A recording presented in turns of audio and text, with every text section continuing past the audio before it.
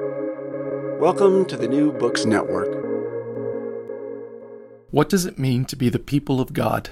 Is it possible for Jewish and Christian people to engage in fruitful dialogue about their faiths with integrity and mutual respect, despite, or perhaps because of, the bitterly tragic history between them, especially of the ill treatment of Jewish people under the false guise of Christianity? Ongoing efforts toward charitable understanding and friendship are to be especially treasured. Tune in as we speak with Matthew Levering about his recent book, Engaging the Doctrine of Israel. You're listening to New Books in Biblical Studies, a channel of the New Books Network, and I'm your host, Michael Morales. Matthew Levering is the James N. and Mary D. Perry, Jr. Chair of Theology at Mundelein Seminary in Mundelein, Illinois. He's the author of over 30 books, including 4 previous volumes in his Engaging the Doctrine Dogmatic series. He is the co-editor of 2 quarterly journals, Nova et Betera and International Journal of Systematic Theology. Matthew, welcome to New Books in Biblical Studies. Thank you for having me. So Matthew, tell us about yourself and how you came to write this book on the doctrine of Israel. Well, so I'm a Catholic theologian, and I've always been involved with Jewish-Christian dialogue. So this book, to some degree, is an extension of earlier projects that I've done. But then also it is a part of this sort of quasi-dogmatics series that I'm doing that began with a book on the doctrine of Revelation, and then this book is part of that. This book comes after a book I did on the marriage of God and the creation. So that book was called Engaging the Doctrine of Marriage. This book is a sequel to that. Now, the subtitle of your book is A Christian Israelology in Dialogue with Ongoing Judaism. Would you explain for us the nature of this dialogue, both its importance and its challenges? Well, so I've learned so much from my friend David Novak. I didn't really know much about Judaism when I began to be part of Jewish-Christian dialogue. There's a number of challenges. One of the challenges has to do with Christian sins against the Jewish people, and also with the within the New Testament itself, the polemical context of the original engagement between the first Jewish Christians and their non-Christian Jews. There in the very beginning of our faith. So that's polemical context then sort of exploded as the faith was handed on through Gentiles. And that polemical context caused some tremendous evils and horrible persecutions, and it contributed to the Holocaust. So these things are extremely painful. And then, of course, the dialogue would be difficult anyway, because there's fundamental differences about God's plan, God's purposes for his people. And then the whole question of whether the Messiah has come. And if the Messiah has come, of course, the Messiah is the King of Israel, the king, the eschatological king, not some sort of temporal king. But there's then all those differences as well. So I think this is probably one of the most difficult and painful areas of Christian reflection. After a chapter addressing Jewish-Christian dialogue, you have rich treatments of creation in Scripture, Exodus, Torah, temple, land, and king. Tell us about your reasoning in focusing on these specific categories. Well, I was looking into the sort of central elements of the faith of the people of Israel, central biblical elements, and these elements, as far as I could tell, these are the central ones. I might could also have added some others, but I had to get rid of a chapter on providence because the book got too long, and so I just chopped that out. But these elements, the whole understanding of creation, the creator God, Israel's scriptures, the Exodus, the Torah, the temple, covenant with David and the Davidic king. Certainly these elements are central, not only to Judaism, both biblical and today, but also to Christians. And since I am doing a Christian theology here, this is my work is an attempt to reflect as a Christian theologian, in a way that acknowledges the fulfillment of these areas, these domains, these acts of God, the fulfillment in Christ. Now, fulfillment is not consummation, so a fulfillment that is still awaiting the final consummation. And so during that time of waiting, it's possible to have a fulfillment that is not a harsh supersession. In other words, it's possible to have a fulfillment that doesn't mean that we need to go around condemning the ongoing Jewish people. And in fact, we, rather than condemning, we need to really repent for how we've treated the ongoing Jewish people. We being Christians over the centuries. As an example, would you give a summary of how the chapter on Exodus develops? The chapter on the Exodus, that was a fun one to write because, when I write on the Exodus, I have the new Exodus in mind. That's what I'm headed toward, and of course you're the expert on that. And then so I'm reflecting throughout the chapter. Really, I've got in the background this sense of the Christ coming, bringing about the new Exodus, and so the church is the people of God on the new Exodus, and we are headed to the true promised land, of which we already have a foretaste, which we're already in some way present there with Christ, but yet it's not in a consummated way. So anyway, that's the kind of the telos of the chapter. But then I developed the discussion by reflecting upon two dimensions of the Exodus, and I do so in dialogue with Jewish thinkers, especially Jonathan Sacks. Rabbi Sacks died recently, but was just such a beautiful thinker. So I reflect upon these two elements, and two elements are: the first one is suffering, sin, and death. And so I point out that when God rescues his people from Egyptian slavery, the people are suffering. They are suffering. They are dying, and God brings them out. He redeems them so that they can truly worship him. But also, he promises to lead them to a land where they will flourish. But unfortunately, during the Exodus, they continued to suffer tremendously, and they continued to sin and rebel. And so I'm interested in that tension, that tension between the fact that God has rescued his people, and God has rescued his people from slavery to suffering and to dying under the hand of the oppressor. But on the other hand, the people continue to suffer, and they continue to die, and they continue to sin.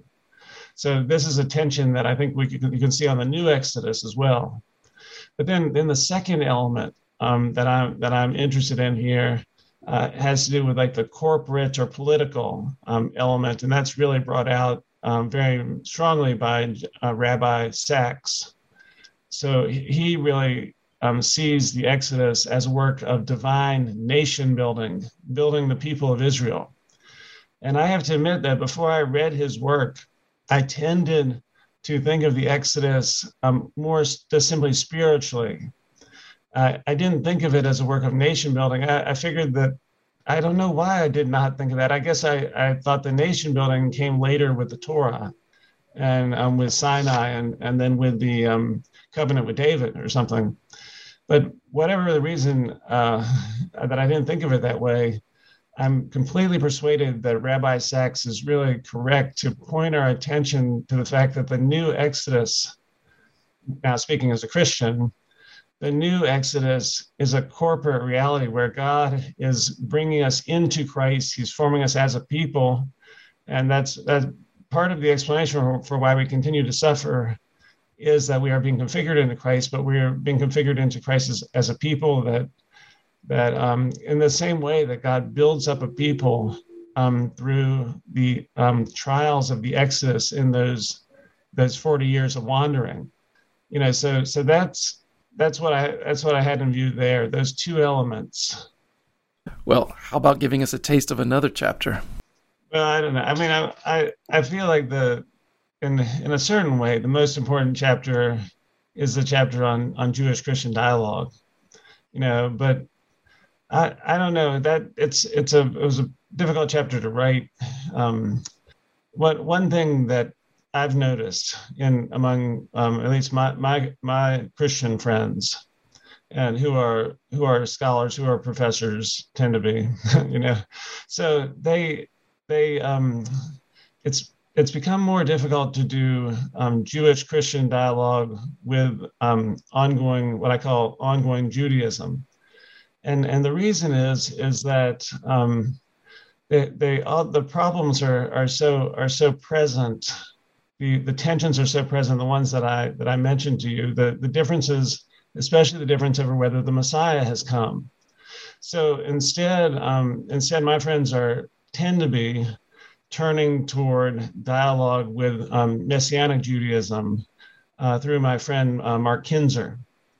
And so Messianic Judaism is easier to dialogue with. I mean, you're still dialoguing with Jews, but it's easier to dialogue with because you have an agreement about the Messiah.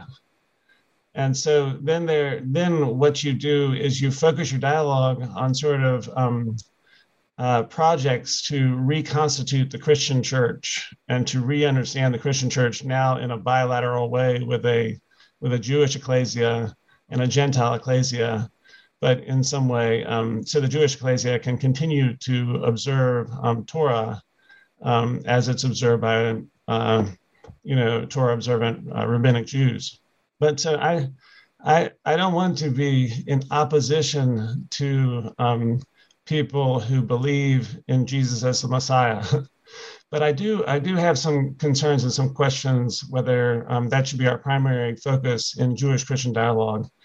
And so I bring those out in that chapter. That's one part of the chapter that I thought I'd mention here, just because it's, in my view, one of the painful aspects, the one that needs to be attended to, because it's true, is the fact that Jesus does fulfill Torah, and now Torah is we as Christians continue to obey Torah. But we do it in a transfigured mode, in a fulfilled mode in the Messiah. So we share in the messianic fulfillment of Torah and temple. And as we share in this messianic reconfigured Israel, we are truly part, even as Gentiles, if that's what if we want to call us that, we are truly part of the messianically reconfigured Israel, the eschatological Israel. And so the inaugurated kingdom, now not consummated, but so to me, there's a danger then of going back behind Paul, going back behind, getting rid of Galatians, or using a couple texts in the book of Acts to reinterpret these matters. And so you can see that I'm very much committed to this understanding of a messianic fulfillment and reconfiguration of Torah, temple, and so on, around the Messiah, and opening up to Jews and Gentiles who are now no longer divided, because we both observe Torah and temple. We both observe it in the Messiah. See, I'm talking about Christian Jews and Christian Gentiles. Anyway, that's one of the kind of topics that now is needs to be discussed, because it's become prominent. So there's so much other stuff though also in that chapter on Jewish Christian dialogue, because of course there's all these painful texts, especially the Gospel of John has a number of painful texts that have caused Christians to persecute the Jewish people. And then there's also an argument that I make that I'd like to mention here, which is that another controversial area, which is that I make the argument that Christians, Gentile Christians, but Christians have been hardened. You recall that St. Paul talks about the hardening that has come upon Israel, the blindness or whatever. But I say that Christians, the Gentiles, also have been hardened, and because God has permitted the Gentiles to boast over the branches. And God has permitted, by the Gentiles here, I mean Christians. So Christians began early on, pretty much immediately, as I see it, and as Paul sees it too. Paul's very worried about the boasting over the branches that he is finding among, this is in Romans, so he's finding already this manifestation. And so Christians have been boasting over the branches for quite a long time. And the problem, though, is it caused scandal. And the scandal it caused was the Jewish people could not see, and God permitted this. God permitted Christians to fall into this. But what happened was that Christians preached hate toward the Jewish people. And that caused a tremendous scandal because, of course, it made it impossible for the Jewish people to see Christ. Because when they hear the word Christ, they think of some sort of pogrom or some vicious attack, and so they don't hear love by any means. So God has permitted his Jewish people and the Christian flock, both in a different way, have been permitted, in my view, to be hardened vis-a-vis the other. And so I make that argument, and the part of the point of the argument is that that the Jewish people are not in some state of culpable guilt. They for rejecting the Messiah. They're not in some state of guilt for that. And then I also because they're not in a state of guilt because Christians have scandalized them, and it's just there's no way that they could possibly perceive, as I'm talking about the Jewish people as a whole here.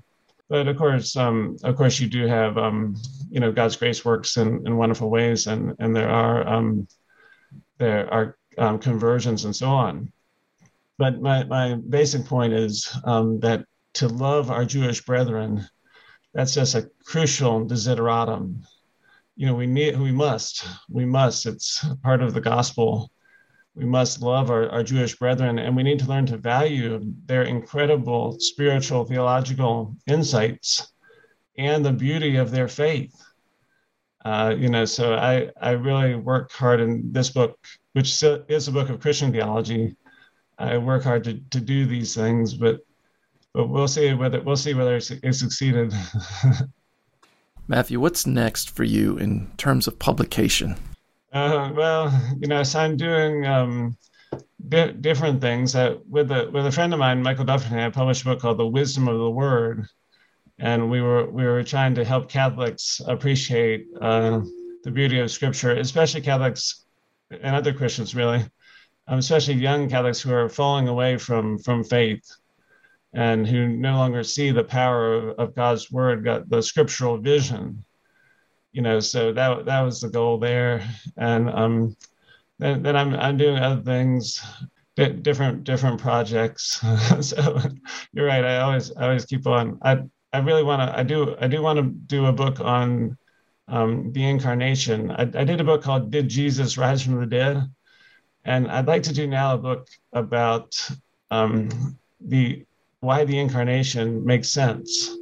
Now I know we have to believe in it's a matter of faith, I know, but I feel that sometimes our contemporaries who are not Christian just think the incarnation sounds like some sort of mythological or some sort of nonsense. But I'd like to do a book then talking about the incarnation, why that makes sense. Thank you, Matthew, for sharing your time and your wisdom with us. It's been very helpful. Hey, thank you. Thank you so much.